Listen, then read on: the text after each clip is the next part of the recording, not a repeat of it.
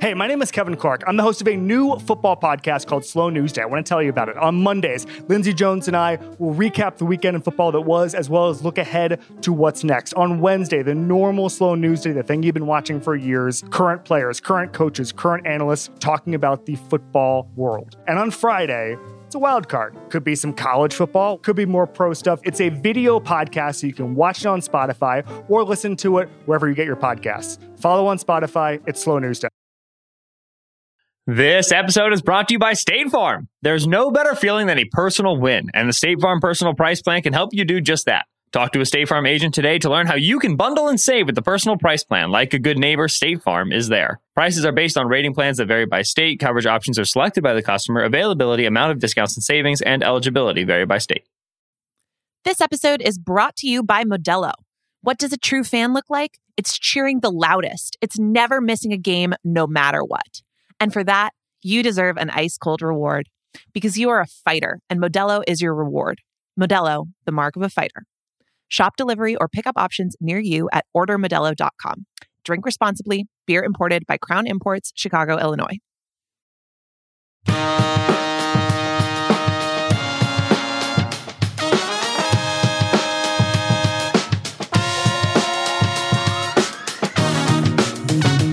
Welcome to Extra Point Taken on the Ringer NFL feed. Sheil Kapadia here with Ben Solak. The 2023 NFL Draft is in the books. Most of the big offseason dominoes have fallen. Ben Solak is off a long day of travel. I assume he's got a fishing pole like right off screen here. Then as soon as we're done recording this pod, he's going to be out, get a little mental health refresher, a little breather after the wonderful work he's put in along with the rest of our staff for the draft. Am I right, Benny Souls? Are you out like this afternoon to where do you go? A pond, a lake? I would love for you to be right, and if the circumstances were correct, you would be right. However, it is 38 degrees in Grand Rapids today, so we ain't swimming just yet. Fish ain't woke up just yet. What's your off season thing? Everybody knows my off season thing is like fishing. That's what I'm gonna do for the entire summer. What about you?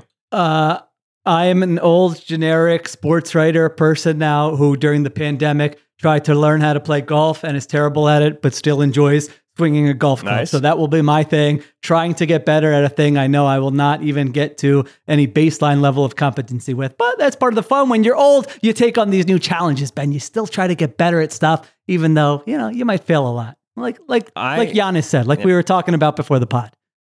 I'm painting myself into a bit of a corner because everything I say on all of these shows is going to be held in the public record for forever. But I really don't think I'm ever going to be into golf. I don't, and maybe I'll hit 40 and that synapse will go off in my brain, right? That neuron will start firing. That's like pick up a club, walk on the grass. But I just would rather walk and then not have to stop and do something every so often. This doesn't seem engaging to me. You get to hang out with friends. You're outside. You get that little competition itch. That's what I like about it. But anyway, you didn't tune in this great audience to listen to me complain that I stink at golf still. You came in to find out what do Sheil and Ben think about what happened during the draft, what happened this offseason, what are their leftover takes. So we're going old school today. No theme. This is like an in-season extra point taken. We're each just giving 3 takes. I'll have the extra point at the end. We haven't told each other the takes coming in, so we will react in real time. All right. I am leading us off. This is a take I've alluded to before. I feel even stronger about it now that Kyler Murray will be starting, Ben, for one of the following 5 teams in 2024. Here's what I've narrowed it down to. The Miami Dolphins. Love it. The Washington Commanders. Absolutely. The Minnesota Vikings. Vibes would be bad, but I accept. The Tampa Bay Buccaneers. Similar answer. The Atlanta Falcons. Never. No. Arthur Smith would never look at a man that small and think he can play football. Absolutely no chance on the last one. So you're fully ruling the Cardinals out. That's a total 0 on the Cardinals. Am I understanding that correctly? Cardinals are out. So here's the where the take comes from. I think the biggest story probably in the draft was that trade that the Cardinals made with the Texans moving from 3 to 12, then the Cardinals moved back up. But if you look at what the Cardinals did, don't get me wrong. I don't think the Cardinals are suddenly a competent organization, but if I look at what the Cardinals did on draft weekend and I'm a fan, I really like what they did. I thought they did a fantastic job. I mean, they now have 2 first-round picks in 2024, their own and the Texans' first-round pick. They have a second. They have 3 thirds. They have 6 picks on the first 2 days of the 2024 draft. They easily could have 2 top 5 picks in the 2024 draft because I don't think the Cardinals are going to be good and I don't think the Texans are going to be good. And guess what? Next year's draft, as Ben Solak wrote about on The Ringer, has some QB star power in Caleb Williams and Drake May. I believe strongly that the Cardinals are going to end up in position to draft one of those 2 quarterbacks. I think they're going to look at it. They're going to say, you know what? We had money invested in Kyler Murray, but we're going to move on. We're going to start a new era with a new quarterback on a rookie contract, and we're going to go from there. And we know that's how the QB dominoes start to fall. Then the other teams who go into next offseason saying, hey, we kind of need a veteran quarterback, they start looking at it. So let me make the quick case for those 5 teams, and then I want to get your thoughts. The Dolphins, Tua Tagovailoa admitted, kudos to him for being honest this offseason, that he considered retirement after those at least two concussions he suffered last year. I hope he stays healthy. I hope he doesn't suffer any more concussions. I hope he has a great career. However, there's some doubt in my mind that that's going to be the case. It's certainly within the possible realistic range of outcomes that next offseason, the Dolphins are looking at a quarterback. And we know they've been in win now mode. Kyler Murray in that offense with Mike McDaniel, that could be kind of fun. The Commanders, they're kicking the can down the road at quarterback, but new ownership, we're expecting to come in. They might be in position next offseason to make a move. They're probably not going to be bad enough this year to draft a guy high. That's why I had the Commanders in there. Vikings. Yeah. Kirk Cousins entering the last year of his deal. Can you talk yourself into, hey, Kyler Murray with Justin Jefferson and Jordan Addison, let's get this thing going. We can really be competitive in a weak NFC. Maybe. And then you have the Bucs, who really have no plan at quarterback. They're going with Baker Mayfield and Kyle Trask this year. Now, what was our bet? If Kyle Trask starts week 1, you wear jeans or something? Was that what we were saying? Yeah, Kyle Trask, I'll wear all denim if Kyle Trask is starting week 1. Yeah, wear all denim. Baker That's Mayfield, right. baby. Shout out to the listener who, after we made that bet a month or so ago, gave us a nice Photoshop of Ben in an all denim outfit. I wish I remembered who it was, but I very much enjoyed that. So it's possible the Bucs are going to be bad enough that they can just sit in the draft and take a QB. However, I think they've got some talent on defense. They're in a bad division. Maybe they'll win enough games. And then finally, the Falcons. You just said that's not happening, which might be true because I don't know what the Falcons really are looking for in a quarterback or when Falcons they're are winning the South move. with Desmond Ridder, but that's a conversation for a later time, brother. However, if you read the Falcons coverage, they're saying, hey, we'll put the pieces around and then we'll figure out quarterback in the end. Maybe it's Desmond Ridder. Maybe it's someone else. So that's why I had them in the mix. All right, Ben, did I forget anybody? Do you agree with me that Murray's going to be moved? Am I going too strong on this? Where are you with my first take? It's difficult to say you've forgotten anybody. I think those are the most quarterback unstable teams that are out there, or at least the ones that are easiest to prognosticate. There's going to be a team between now and then that becomes less stable at quarterback, that has question marks. There's stuff that goes down and they decide to be aggressive. Lions were the only team that I was like, I'm in the headspace of like, Lions should have added a quarterback, and the Lions didn't add a quarterback. I thought about it. Yeah. And so I like that one. But again, like I also don't think that they would go Kyler in the same way. I don't think the Falcons would go Kyler. I don't think play style makes sense. Yeah, it deserves to be said just clearly. Kyler Murray's contract is get outable next year. Like, it doesn't feel that way because we are not yet accustomed to guys signing massive extensions and then getting moved multiple years later, i.e. like a Carson Wentz. But Kyler Murray, contract structure wise, if you trade him in the 2024 season, pre-June 1st, it's a cap savings of $5.6 million, which is nothing. That's not much cap savings. The dead cap hit of $46 million, which sounds enormous. But like when the Eagles moved on from Carson Wentz, it was what? It was $34 million in the dead cap, right? Something when they like that. Yeah. When they moved the Matt Ryan dead cap hit, Carson Wentz was 33.8. The Matt Ryan dead cap hit was 40.5 when they moved on from him and sent him to the Colts. 46.5 is just the cap going up. It's just the cost of doing business. It'd be the highest dead cap hit in history, but it wouldn't be like What an enormous jump. What a crazy change. Like this, like if the Cardinals want to trade Kyler Murray's contract when the 2024 league year begins, they can, no problem. Like that. And I suggested that this past weekend when I saw the amount of draft capital that the Cardinals had accumulated. And because they right now lead the league in 2024 draft capital comfortably. And people were like, you don't look at the Kyler Murray contract. It's like, no, like I know why we look at this contract. We go, well, obviously they can't move him. It's a $46 million dead cap hit. But that's, if you want to move off of a quarterback extension that didn't work, that's the going rate nowadays, right? You got to be eating about $40 million. And so the trap door will be there. Now, we got some stuff to go to between hither and thither, right? We got just see how Kyler rehabs, both in like a positive light. What if he comes back in week 5 and he's great for 15 weeks? And also in a negative light. True. What if he comes back and looks terrible and nobody wants to trade for him because everybody's worried about him and the Cardinals are stuck with the sandbag, right?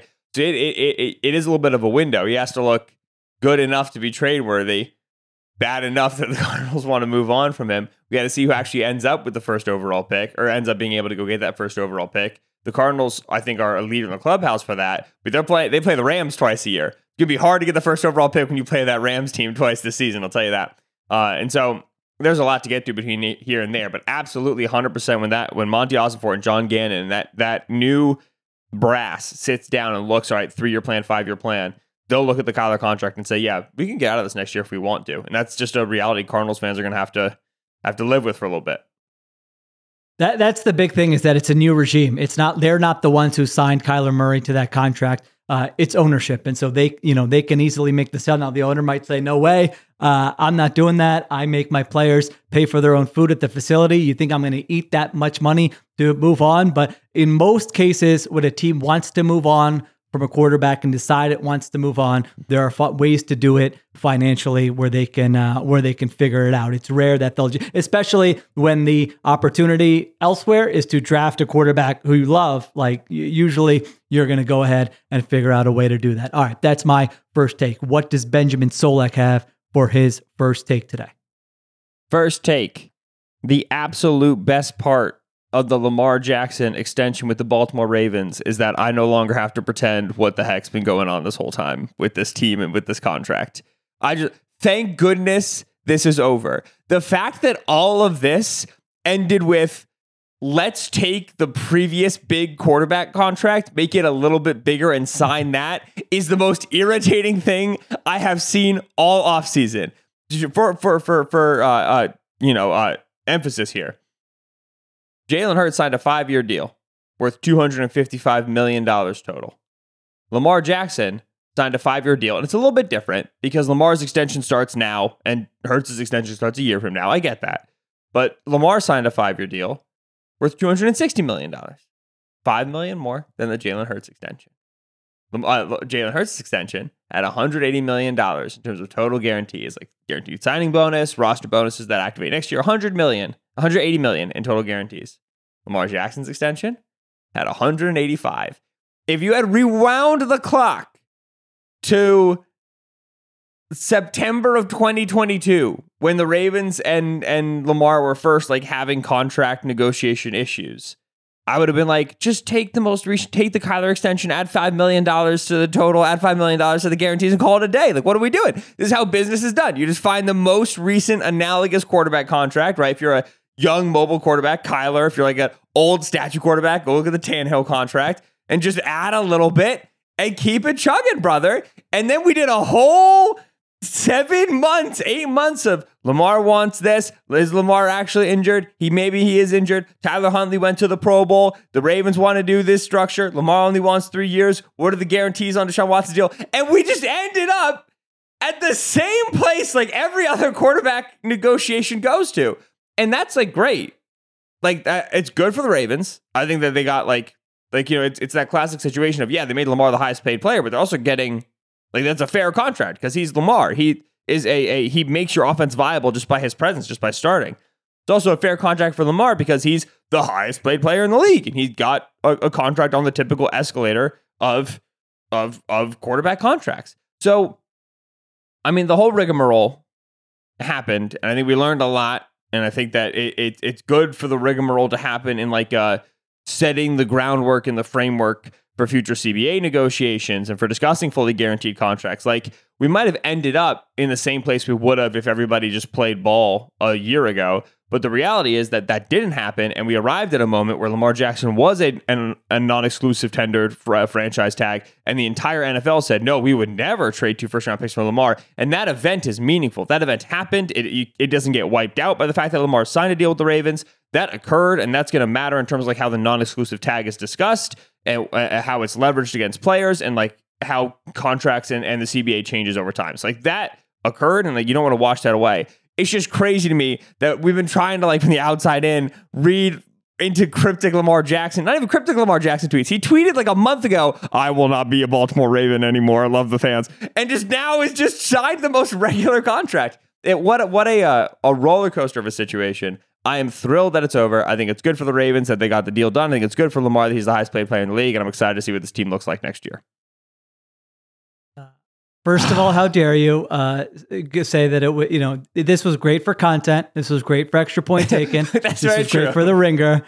So good job, Lamar. Good job, Ravens. In an off season, without the Lamar Jackson story, it wouldn't have had quite as much juice. We got a lot of. It was funny to talk a lot more Rodgers. Yeah. Yes, which nobody wanted to hear us do, and we did not, frankly, want to do. But yeah, it was funny. We were talking about how should we format today's show, and you're like, I think we should talk about Lamar. We spent like 400 hours talking about Lamar, and now there's been a resolution. Maybe we should chime in on the resolution. So, I had a few thoughts on the contract. I mean, number one, for all the people, and we've talked about it before, the idea of Lamar Jackson not having an agent. And did it hurt? Did it seem weird at times during the process? Did it maybe hurt him at times during the process? Maybe, but guess what? He got a contract. He got the same contract. 3% of that contract ain't going anywhere else, brother. That's in his pocket. In his pocket, and 3% of what, 260 million? You do the math, ain't but that seems like more money than Ben and I have combined. Yes. So that's a nice, that's just something to keep in mind, because that was just a huge storyline the whole time. So I don't want that to get lost. Like, he did in the end negotiate a contract for himself as the highest paid player in the NFL and in NFL history. Like, how many times do the insiders tweet out, a contract, a mega deal negotiated by Agent X. We all know what's going on there. Well, mega deal negotiated by Lamar Jackson and his mother and the NFLPA. So I don't know if it's going to lead to anything, but nice job. Nice job by them. In the end, also nice job by him, because there's a scenario where ego really gets in the way here. You dig your heels in and you say, no, I'm not even, like, we don't even need to talk. I'm sitting out. Right. I'm willing to miss game checks. I've come this far. This thing gets really ugly. And you don't do anything, and really you don't have leverage, and so it doesn't lead to a great outcome for you in the long run. So I don't know what happened, whether it was just the Hurts contract, him thinking about it a little more, no one coming to the table with another offer. But, that is like anyone's who's, thought about different jobs or whatever. It's like, sometimes you think you're worth one thing, and then you find out, all right, maybe I wasn't. All right, this offer A looked better than I thought it was, Right. That's part of negotiating. Like Jason Fitzgerald of Over the Cap pointed it out. Like, part of negotiating is asking for stuff and then realizing what you're actually offered and then making a decision. Like, there's no harm in asking for what he asked for. Like, he did himself literally no damage. He still got a great contract in the end. And maybe if he took this initially, he would have had regrets, and he would have said, man, if they would have given me the non-exclusive tag, maybe someone would have given me more than this. So he found out that wasn't going to be the case, and he ends up going back to Baltimore. So, and also I would say good job by the Ravens. I mean, I don't know how their season's going to go, but they didn't want to go there with the Watson deal. That was obvious from the beginning. They thought they were making fair deals. They did their best to it's a very personal situation with him representing himself, and it could have gotten to a point where it got really ugly and it wasn't salvageable. I mean, I think on the show, I thought at some point, certainly this offseason, I thought it had gotten to that point, but it obviously didn't. And so nice job by them also of meeting him in the middle. And I mean, they've got to win in the playoffs. He has to stay healthy.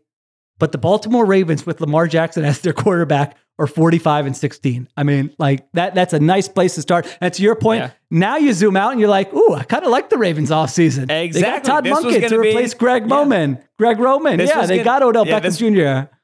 this was going to be my next question for you, which was, all right, now you do something you haven't done in a while, which is you check the Ravens depth chart other than the quarterback position. Yes. And you go, Zay Flowers, Odell Beckham Jr., Rashad Bateman back from injury with Mark Andrews. Okay. You go, ooh, I forgot that offensive line. Ronnie Stanley, Ben Cleveland, Tyler Linderbaum, Kevin Zeitler, Morgan Moses. Solid group. You go and you look and you say, oh, the pass rush group. Odafe Owe, David Ojabo coming back from injury, Justin Matabuke, Tyus Bowser. That's right, Roquan Smith with Patrick Queen on this team. Kyle Hamilton had such a great end of the season last season. You start to put it together, and now you got to ask the question. Ravens are now 8th in Super Bowl odds, plus 1,800. I don't really care too much about Super Bowl odds at this point. Odds to win the AFC North. Bengals big favorites, plus 115. Okay, that implies like a 45% chance that the Bengals are winning the division. Ravens are second at plus 260. We do this dance a lot where I'm like, the Ravens? And you go, Ben, chill out. But I look at that and I kind of go, the Ravens? And this is a good team. They're in a weird spot overall cap figures wise, because they did a lot of like 1-year deals with 4-year void years, right? Like that's how they got Odell into the building. Somebody else they signed in free agencies. Kevin Zeitler right now has got 1 year left with 4 years. Nelson Aguilar's got 1 year with 4 years. Gus Edwards got 1 year with 4-year void years. They did Michael Pierce. They did a lot of like 1-year contract with a ton of void year stuff. So they're kind of like, I don't think they're super great set for the future. They might have to like take a little bit of a lump in the 2024 offseason, get some young players in there and kind of reset the roster. That's what every team has to do when they sign a huge quarterback contract. But for right now, with the talent they've got in 2023, the Ravens, I like this team a lot. Yeah, I mean, just I think in general, I have been more pro Bengals than you or anyone else on the Ringer staff. I mean, we had this conversation at the beginning of last season. I still like the Bengals a lot and think they're Super Bowl contenders. But you just reading those odds, I think it's probably closer than those odds would indicate. I mean, I just told you what the record is with Lamar Jackson. So if you're betting on Lamar Jackson playing 13-ish games at least, like they're probably going to win a lot of those games. And there was a staleness around this team too. Even like contract aside, there was a staleness around this team. I felt like specifically last year where it was just like, they got to do something. Like they've tried this, it hasn't worked. And so one of the most exciting really coordinator hires in the offseason was Todd Monken. Let's see what that passing game looks like. I mean, Lamar Jackson now has, this is probably his best pass catching group he's had there, would you say? Yes. I think so, right? Yes. Yeah. Yes. And because it's new and it's a new system and it's such a dramatically different system in that they're going to like attempt to pass the football from NFL formations, new thing for them. I would very much expect the first 4 or 5 weeks of the Ravens season to be worse, right? Like the arrow feel like it's pointing down. The defense will win them a game or two, right? But like the passing game won't look perfect. There's going to be misses, there's going to be miscommunications. And it's just, okay, how many, I don't know what their early season schedule is, but just can you get out of the rut? Can you get out of the growing pains at 2-2? And then I think that arrow starts to point up. So I very much expect the Ravens to be that sort of team that needs a September to figure things out. And then once we get to October and this offense starts to activate, starts to gel. Defensively, I think they're really strong. Outside corner, I really wish they could have gotten a guy in the draft. But altogether, defensively, I think they're strong. Like Ravens, we'll be on this show in November. And you'll be like, Ben, what's your first take? And I'll just be screaming into the mic about the Baltimore Ravens. Yeah, J.K. Dobbins, another year off the injury. They've got a lot of nice pieces offensively. Like you mentioned, corner is a spot where they still could add, but that defense was good last year, especially after they got Roquan Smith. So we will see. No more fake Lamar trades for now. Maybe 5 years from now when we're still doing the show. We'll talk about fake Lamar trades then. All right, let's take a quick break and we will come back with our second takes.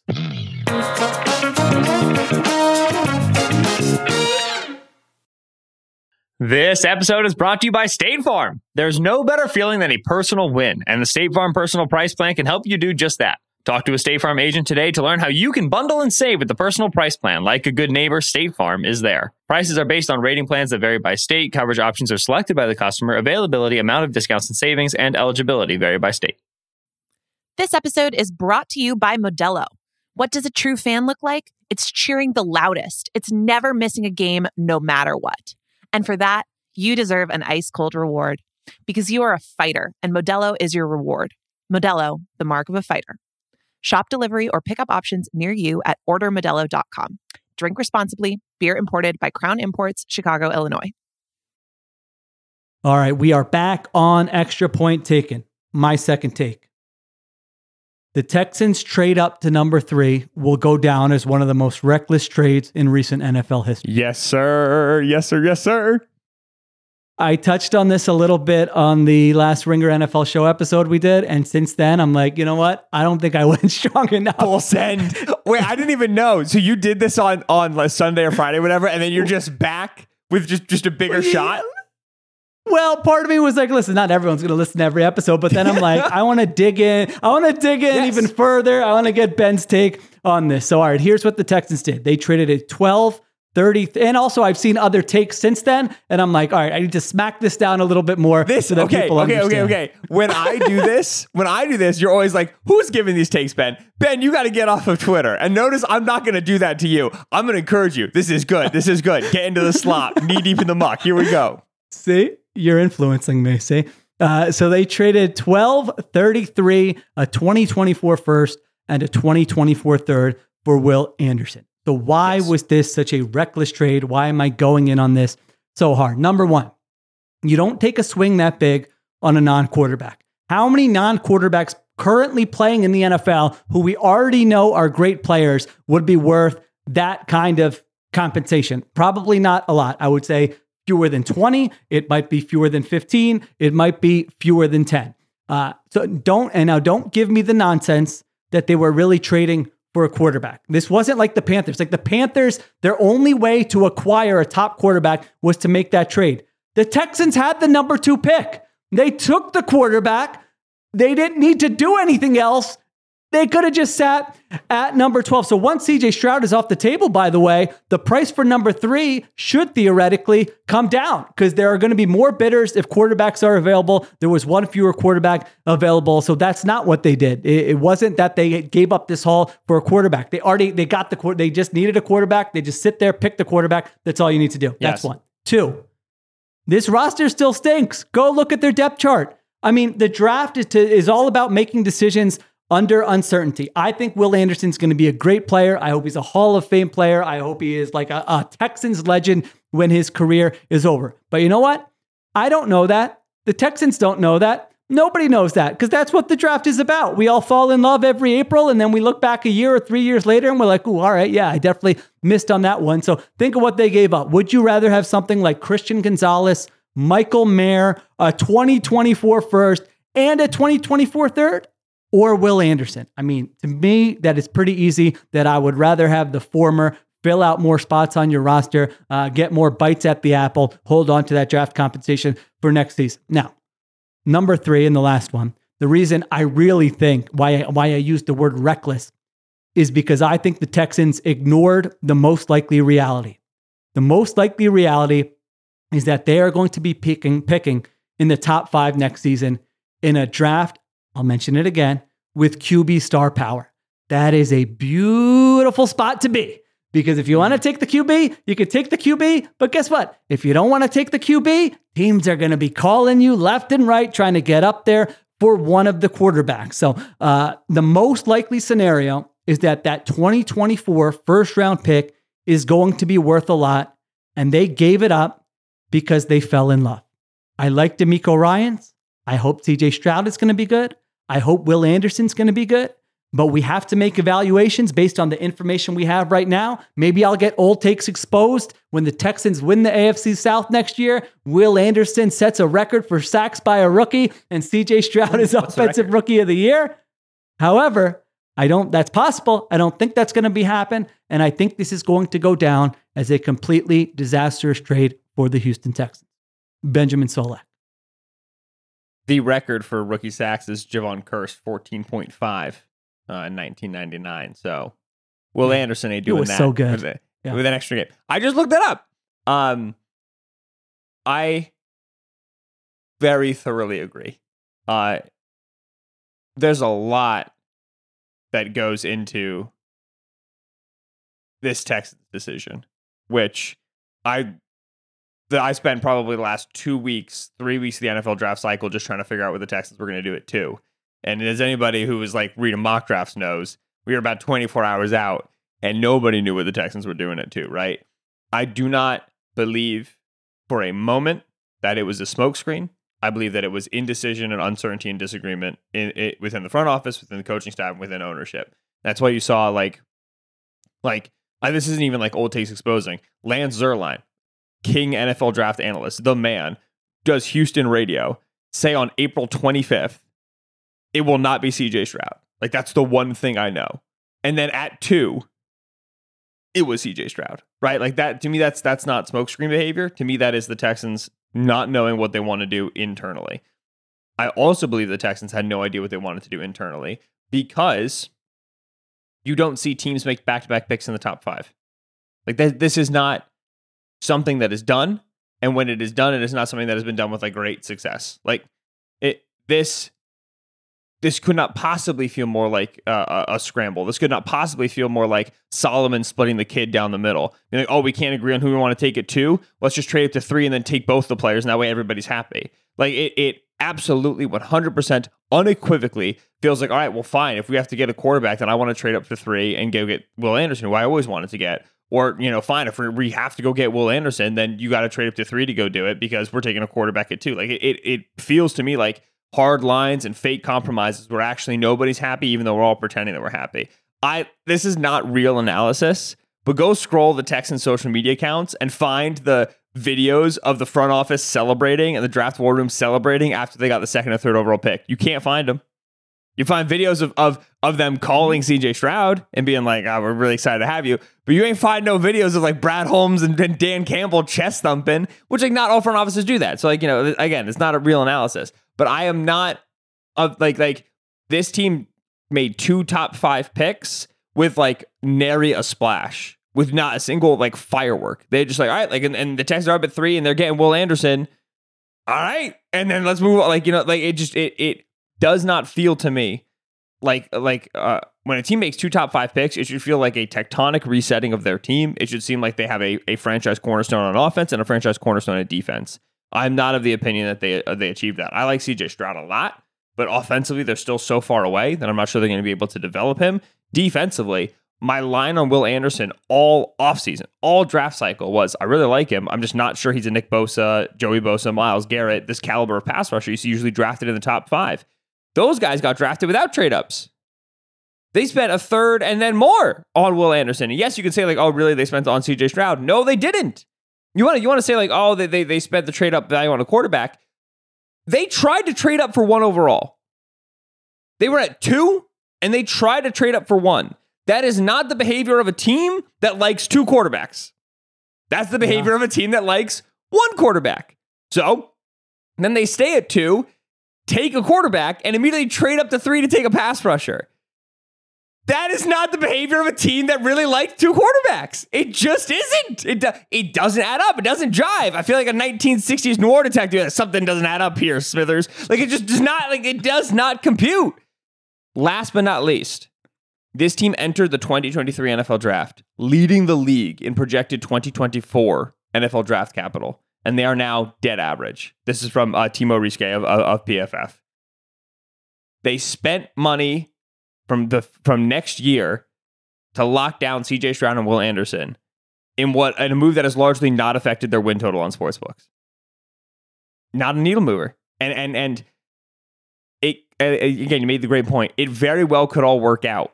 But whenever we talk about draft grades and doing draft examination, we talk about the information we have right now.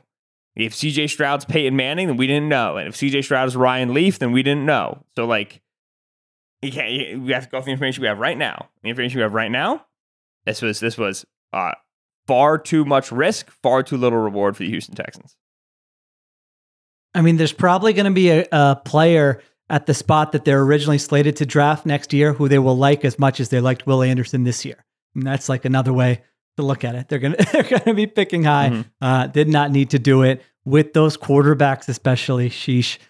You got to look ahead. You got to think about what it's going to look like next year, what your roster looks like. And you're right, zooming out, it just speaks to more uncertainty. Who's making the calls? How are they making the calls? Was this a smart move? I don't think it was a smart move, and I think it could end up being a disastrous move. All right, what do you have for your second take? We talk quarterbacks here. Every single one of the top quarterbacks ended up in a good spot for their development, which I know sounds like talking out the side of my mouth with CJ Stroud. We're going to get to CJ Stroud. 1, Bryce Young to the Panthers. Anybody could have ended up with the Panthers, and I would have felt good about it because it's a great offensive line and it's Frank Reich. Like, that's just really, I think it's a nice, solid setup. The wide receiver core isn't great.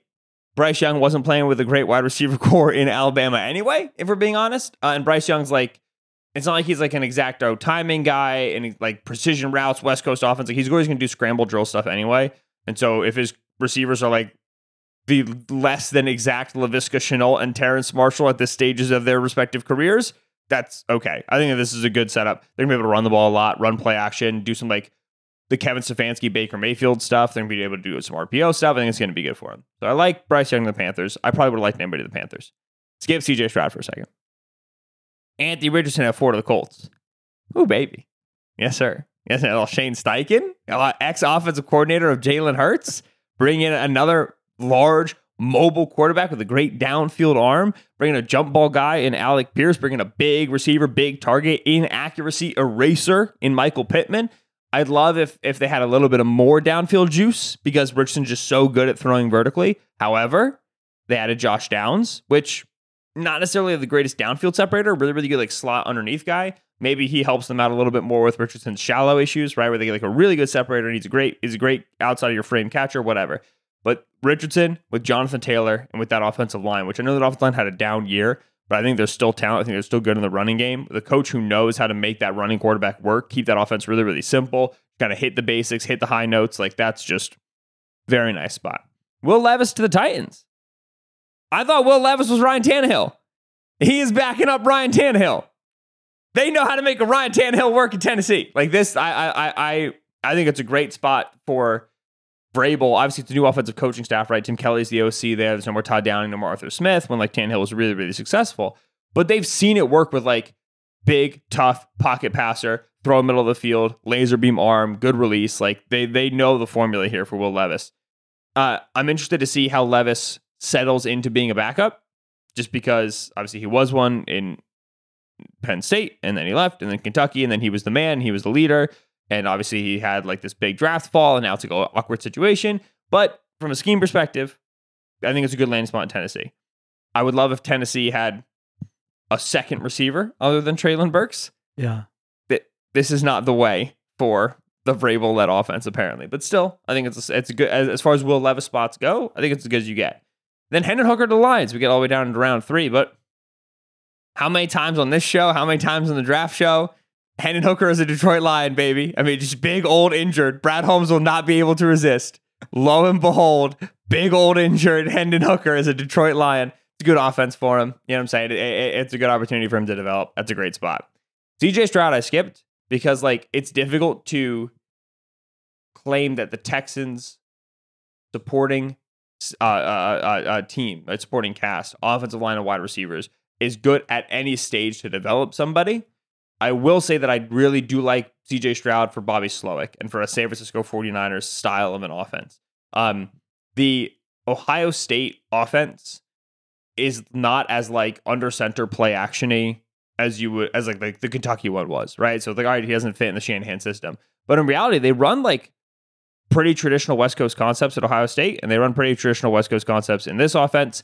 And then critically for Bobby Slowick, the new OC there, who worked previously with like Jimmy and Brock Purdy, they're not as much like under center as they used to be. They're like in the gun and they spread it out and they just kind of like use motion to like make the concepts easier. Like it'll be very familiar stuff to Stroud, and he's ridiculously accurate, which like when the quarterbacks succeed in this offense, they succeed that way by just hitting the guys. Just hit the guys in stride and then let the yards after catch work. So I think the schematics is really good with Stroud in Texas, with the Texans, even if like currently the vibes are Robert Woods and Dalton Schultz. Hopefully, as that gets better, it'll help CJ. That's a big difference from Marvin Harrison Jr. and Emeka Egbuka, who are like both top 15 picks. But in general, I like the schematic fit with them. So everybody I thought landed at a spot where it works. It makes sense. There was no moment where like, I remember initially when Justin Herbert landed with the Chargers being like, what? I don't know how this is gonna like. I don't know how this is gonna jive. And obviously, they've kind of been figuring that out for the last couple of years in terms of how that makes sense. I think everybody landed in a spot that's good for their development, and that's a huge part of talking about what quarterbacks are going to be good. We do the whole draft process and say this is a guy I like, this is a guy I don't like. But in reality, like landing spot and development, stability, is the perhaps number one predictor of success in these first round drafted quarterbacks. And I think everybody got somewhere where they have the pieces in place that should be able to help them out, which is always good news. It's an encouraging thing. I think I mostly agree. Yeah, I think Bryce Young is going to be really good. I think that, he's smart, he's cerebral, he's a great processor. That's going to fit well for what they have there. They signed DJ Shark. They've got they kind of threw a lot of darts at wide receiver where none of them make you that excited, but you hope that you can kind of establish some level of competency just over the course of his season. And, Frank Reich had top 12 offenses in Indianapolis with not a lot at wide receiver. So I think if you're a Panthers fan, you can be excited about that. Richardson, I'm just glad he got with a coordinator who's going to be like, we can use your legs. That'll establish a high floor for the offense. And then we'll let the passing game kind of come along, work to your strengths there. You and I talked a lot last year about the Eagles and Jalen Hurts, where they didn't make it overly complicated with their passing game, and they didn't need to, and they had one of the best offenses they've had in franchise history. So Richardson is just such an intriguing player. I mean, not even 21, 13 starts, completed 54% of his passes last year. And if you watch his top 25 plays, you're like, oh my gosh, this guy could be, easily the best player out of this draft. So that's going to be fun to watch for sure. The Titans with Will Levis, I will say, I kind of like the Titans' approach at quarterback the last 2 years. Neither of them might work out. They took Malik Willis in the third last year. They take Will Levis here. You mentioned Ryan Tannehill. I thought my comp for Will Levis was if Carson Wentz and Taysom Hill had a baby and that baby was just jacked. That's what I like when I big fella. What I thought when I looked at. Yeah, he's a big fella. Will Levis. So I don't know that Will Levis is going to be good. He's not exactly my cup of tea because I think the negative, he has a lot of negative plays, I feel like, on film, and I don't know if you're going to be able to weed those out in the NFL. However, I like the Titans' approach. Like some of these teams, they just sit on their hands at quarterback. No, there's not the perfect guy. We're not taking one. No, we'll just wait another year. We'll wait another year. It's not a bad idea to take some swings because guess what? If they do this again next year and you go 1 for 3, 33%, that's a win. If you get an average level starter out of 3 day 2 picks, that's a win. That's a nice use of resources. Yeah. So I think that, and I think he is probably going to have to play at some point this year. I mean, Ryan Tannehill with kind of the supporting cast there could easily suffer an injury, and Will Levis could have to play. So I like those.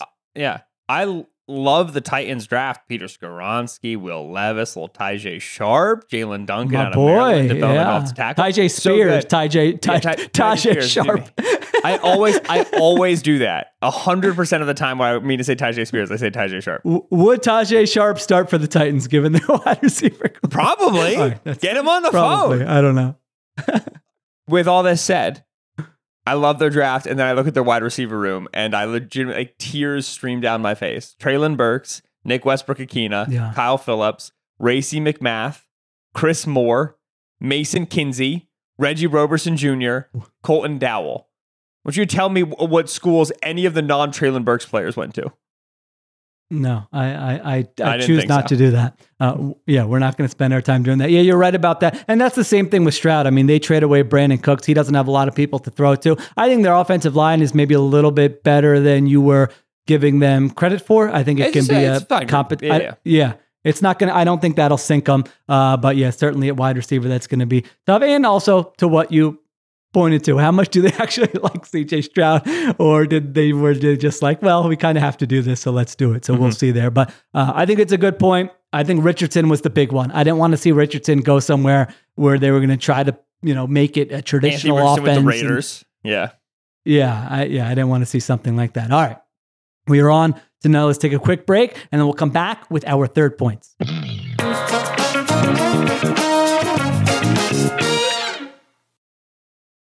This episode is brought to you by Indeed. We're driven by the search for better. But when it comes to hiring, the best way to search for a candidate isn't to search at all. Don't search, match with Indeed. Use Indeed for scheduling, screening, and messaging so you can connect with candidates faster.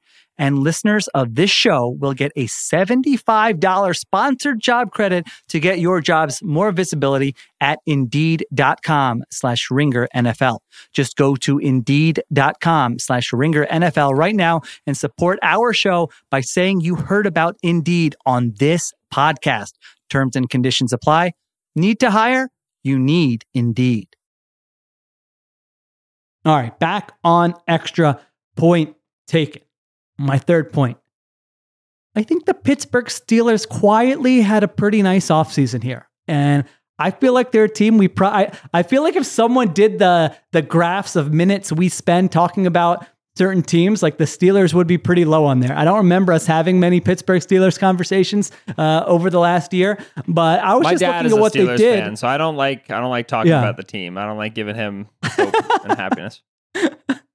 You already discussed them when you don't have a mic in front of you, but I thought they were one of my favorite drafts. You know, like they jump ahead of the Jets to get Broderick Jones in the first round. I thought that was a nice reading of kind of the market and what other teams are going to do. And I like Broderick Jones. I like investing in the offensive line there. Joey Porter Jr. in the second round. That pick was awesome of Joey Porter Sr. Holding Joey Porter Jr. in a Steelers uniform after Super Bowl. Maybe I'm just a sentimental sucker dad once it gets to that point in the draft, but I thought that was so cool. I'm not someone who loved Joey Porter Jr.'s film, but like he has tools to work with. I trust Mike Tomlin to coach up a player like that, and let's see what he turns into. Keanu Benton, the nose tackle in the second round. This I thought a disruptive player who's going to fit in really well there. And then Darnell Washington, I thought was nice value, even though there were the medicals that pushed him down the board at number 93. So I look at the draft. I really like the draft.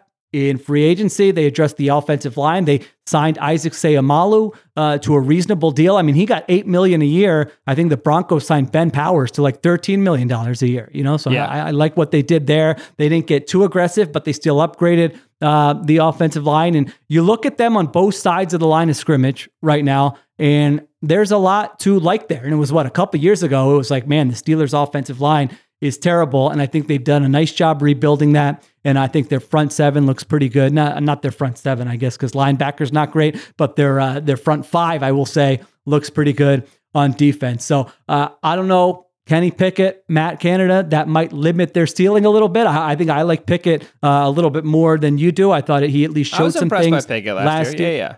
Okay. I was pointing up from Pickett for sure. Yeah, I thought he definitely flashed. I was just looking at some numbers. I mean, I like looking at how rookie quarterbacks have performed in their first year, the ones who have gotten to play.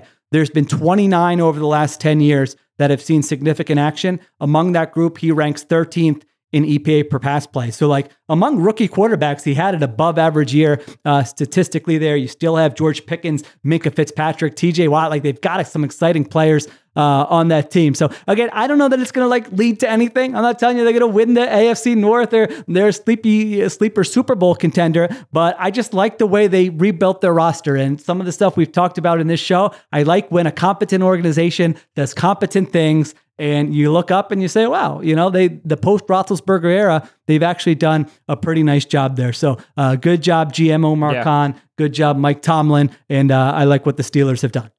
And I like the way they redid linebacker. If you gave me a choice between a Miles Jack and a Devin Bush linebacker room and a Landon Roberts into Cole Holcomb linebacker room, I'm taking the second one because Jack and Bush always felt really redundant. They're very similar players. And then Cole Holcomb is more in that mold, undersized coverage backer, right? Move around, scoot around. Landon Roberts, a thumper, big fella. Yeah. And that's like, I think it's nice to have the differences in play styles there. I think the Steelers ran into run defense problems when they had Jack and Bush back there together. The other thing about the Steelers, I always kind of liked a Holcomb. Like I haven't studied a Holcomb film, but watching a Holcomb, I'm like, when I watch him like just randomly, I'm like, he's not a bad little player. Coverage. He's a good coverage backer. Yeah. He's a liability in run defense, but you put Landon Roberts next to him, and Landon Roberts is a defensive tackle playing linebacker. Like this makes sense. The thing about the Steelers, like you brought up, like, all right, let's go and let's step forward for Broderick Jones. All right, we just re-signed Larry Ogunjobi, but Keanu Benton's falling. We're just going to get Keanu Benton. Like, all right, we got an enormous Joey Porter Jr. press outside corner, and all of a sudden Purdue corner Corey Trice, who's another similar like big outside press guy, is falling. We're just going to take him on day 3. Like they're extremely good at just like letting the board fall to them and just like taking the good players, not making much of a fuss. The exchange on that, right, is like, all right, you might have a need that just never comes to you. You might have a position that you want to hit and just other teams are training up for it and you can't go get your guy and it never happens. And that happened to the Steelers in this draft. Nickel corner.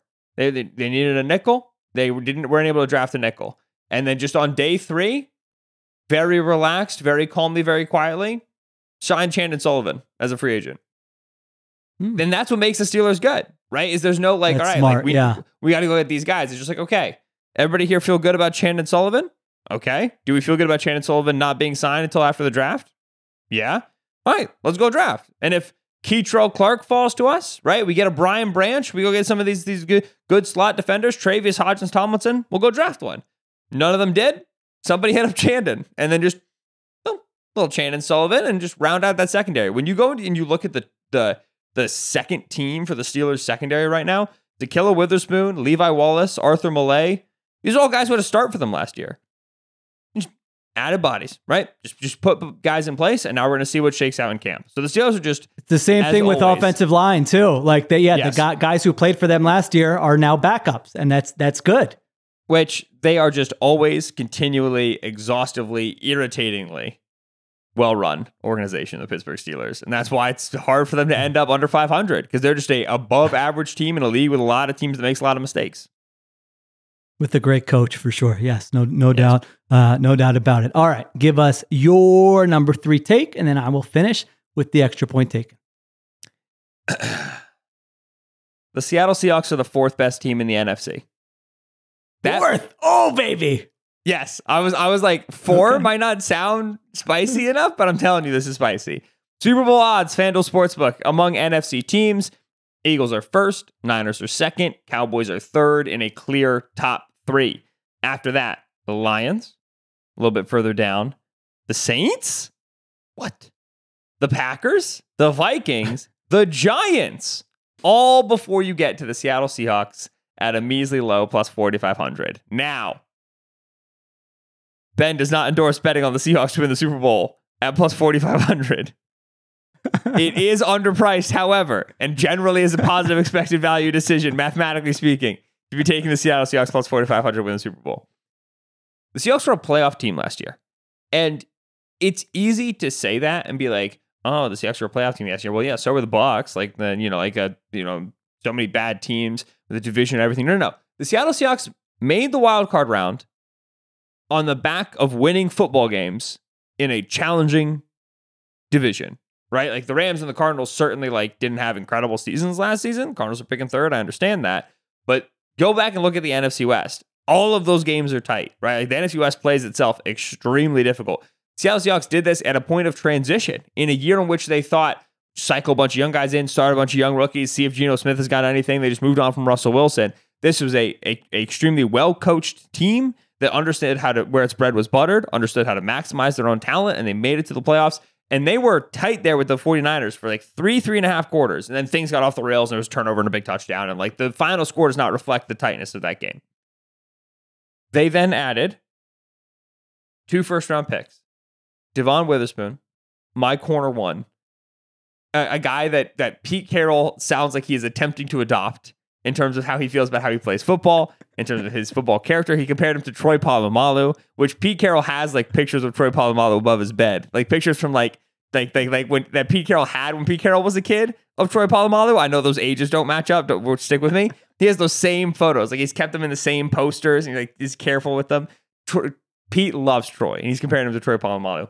And then the pick that I think is really, really exciting is Jackson Smith-Njigba. The Seahawks so desperately needed a wide receiver 3, really functionally a target 3. And Smith-Njigba was the best wide receiver in the class with a skill set over the middle of the field, tough catches, taking on contact that DK Metcalf and Tyler Lockett did not bring. This is a wonderful balancing of what is now, I think, one of the, if Smith-Njigba hits, and I really like Smith-Njigba, of what I think is one of the best wide receiver trios in the league, right? A lot of really good duos, and like the Niners, Brandon Ayuk, Deebo Samuel, and then kind of Jawan Jennings. Eagles, AJ Brown, Devontae Smith, and just kind of whatever the third guy is, right? And they both have great tight ends there, but this, as far as a wide receiver trio, really, really, really impressive. There's going to be some offensive finagling. This running game needs slot receivers who block, and right now I don't think that the Seahawks have one of those. There's going to be some stuff to figure out, but in general, the increase to offensive talent, I think this Seahawks team is lock steady, ready to go to be a top 10 offense in the league. Defensively is where they struggled last season. I think the addition of Draymond Jones is enormous. I think that they had a good approach, which was just to pepper the defensive line with draft picks, right? They took Derek Hall in the 2nd round, took Mike Morris in the 5th round, took Cameron Young in the 4th round, right? We're just going to get bodies into camp. We need to get dudes here who can rotate, dudes who can play, and we're going to figure it out as the time goes. They're going to change the way they play their fronts. They were changing the way they could play their fronts last year because they didn't really know what they were doing. They didn't know what their talent was. They still have to shore up that front 4. But Bobby Wagner with Jordan Brooks back in the building, Devon Witherspoon, Jamal Adams back from injury. The back 7 here can play. Back 7's legit. If the front 4 lands, front 4 settles, Seattle Seahawks 4th best team in the NFC. I think the Seahawks are going to be legit good. I think you're not going to like to see the Seahawks on your schedule. I think it's going to be annoying to go play with the Seahawks. I think the Niners are not going to run away with this division. I think that the Seahawks are a legit good football team. And how fun is that? Did you give me your top 3 or no? During that Eagles, I didn't say it explicitly. I think Eagles, Cowboys, Niners is the chalk top 3. I don't think anybody's hitting into that. Once we talk second tier in the NFC, which to me is like Lions, Vikings, Seahawks, Giants. I'm not even sure I want to get the Giants in there. Once we're talking second tier in the AFC, I think the Seahawks are the best team there. And the Lions had the opportunity to be the best team there, okay? And hecked it. They hecked it real good, and they disappointed me. I was so excited for them this draft, but whatever. So the new apple of my eye is the Seattle Seahawks. I would have said the Lions going into the draft for sure. I don't know. I'm looking at the Lions, like the players they picked, and you had the good tweet where if you just flipped around where they took the players, would we be talking about them differently? I don't know. Now, we would be. Like, the Lions absolutely did get better. Like, they added players who are good. They got good players, yes. Right. This is very much like a relative measure where it's like, well, you could have done much better. So now the Seahawks are the 4th best. But the thing is, for me, is like I look at that Lions roster and I go, okay, they're going to keep winning games the same way they won games last year. And then they're going to keep losing games the same way they lost games last year, which is Jared Goff's going to be outside of his depth. And they're going to be playing in cold weather. They're going to be playing outdoors. And they're just not going to have enough in the passing game. Like, Jameson Williams is coming back after suspension. But like, I just don't trust Goff. I've seen enough Goff to know about Goff. The Seahawks I look at, I go, oh, you guys can win games differently than you won them last year. You guys got a true blue chipper along the defensive line in Draymond Jones, which was desperately needed. And then you guys got what I think is an impactful addition to the passing game, which was desperately needed. Like by the end of last year, teams started to get wise to how the Seahawks were approaching offense in Jackson Smith and Jigba. Like you rounded out some of your rough edges in a way that I don't think the Detroit Lions did. Like Jahmyr Gibbs is better than DeAndre Swift. But was the Lions running game the problem? Like Brian Branch is a great addition to the secondary. But was covering slots the issue for the Lions? No. It was Jared Goff. Jared Goff and the interior run defense was the problem for this team. They added Jack Campbell, which does help, with the 18th overall pick, which is too high of a pick to be spending on a thumping between the tackles linebacker. So it's tough to fully get on board.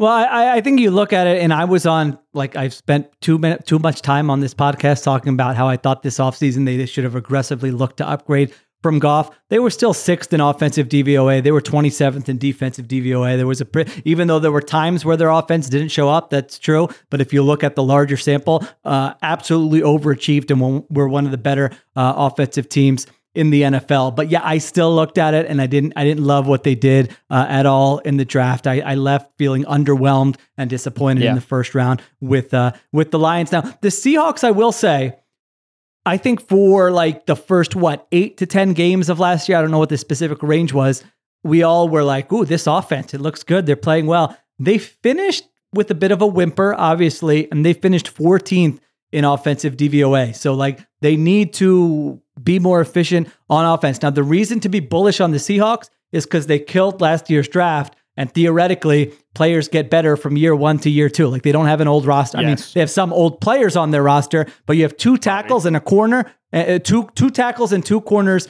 who are young players. 3 of those 4 players are going from their first year to their second year. And by the way, Geno Smith, it's like the first time he actually got to play. He's in the same system. He could theoretically be better. This will be his first offseason preparing to be the starter. Like last offseason, you could like it was still like, what if Drew Lock? You know what I'm saying? Like this will be his first offseason. Like, all right, I walk into camp QB1. I'm leaving camp QB1. Yeah, nice. Yeah, they did a nice job. You were higher on. I liked Gonzalez over Witherspoon, but I am not going to be so brazen as to tell you I know more about cornerback play than Pete Carroll. So if he liked Witherspoon, Yes. Very well, probably was the better player. And I love Smith and Jigba. I mean, those 3 wide receivers, if those tackles come through and you can protect Geno Smith, that is going to be absolutely a tough offense to deal with. So yeah, I think the Lions and Seahawks are probably right there in 4 and 5. I need to think about whether I'm over-indexing my feelings on what the Lions did in the draft. I need to sit back and say, do I need to take a breath and come August say, no, the Lions are still really good. So we'll see if I get there. But yes, no doubt, Seahawks were a winner. All right, I will finish this off with my extra point. My extra point, Ben, is everybody quit your whining about draft grades. Okay, this happens every Monday. Every Sunday, every Monday after the draft, everyone gets on their high horse. You can't grade a draft until 3 years in. First of all, that's wrong. The draft is about making decisions under uncertainty. The teams actually should be evaluated based on what they did with their resources, given the information we know at the time of the draft. What good 3 years from now? Yeah, we can all go on Pro Football Reference and point out who the good, but what fun is that? That's like after a game is played saying this team won. Yeah, we all know that team won. That's not what this is all about. There's no mystery 3 years later. Are we not allowed to discuss the upcoming season? Like, can I not tell you who's going to be good because we just have to let the season play out and then I'll tell you who's going to be good? No, that's not how it works. This is the same thing. So that's number one. It's absolutely wrong to say you have to wait 3 years. And number two, more importantly, it's only freaking football. Can we calm down? Like, stop your whining. Do you know how many stupid things we argue about in football, in sports? That's literally all that we do. We come on with these mics and we argue about dumb stuff like somebody's paying us. And we thank you, Spotify, The Ringer. Nice job by you. Absolutely. Thank you. Love it. Great. Thank you for doing Good that. decision. It's the nature of this podcast. It's the nature of the industry. Why do people get so bothered about draft grades? Like, seriously, who cares? Is people offering opinions about how they think teams performed? If your opinions turn out to look ridiculous, and many of mine have over the years, then you get called out for it. And that's okay. That's part of it. So everyone, just settle down. No one's making you click on draft grades, listen to draft grades, read draft grades. But you know what? I like them. Danny Kelly, I thought you did a great job with the Ringer's draft guy. He was stressing over him. He was working hard. His bell curve. I got to give out some C's. He knew. It's good stuff. Yeah, this is hard work by a man trying to feed his family. That's right. It's analysis from an informed writer. I like reading that. You know what? At the end, I get a letter. I like getting a letter. It tells me how did this person actually feel about how the team did. So good job, Danny Kelly. If you're doing draft grades, it's okay.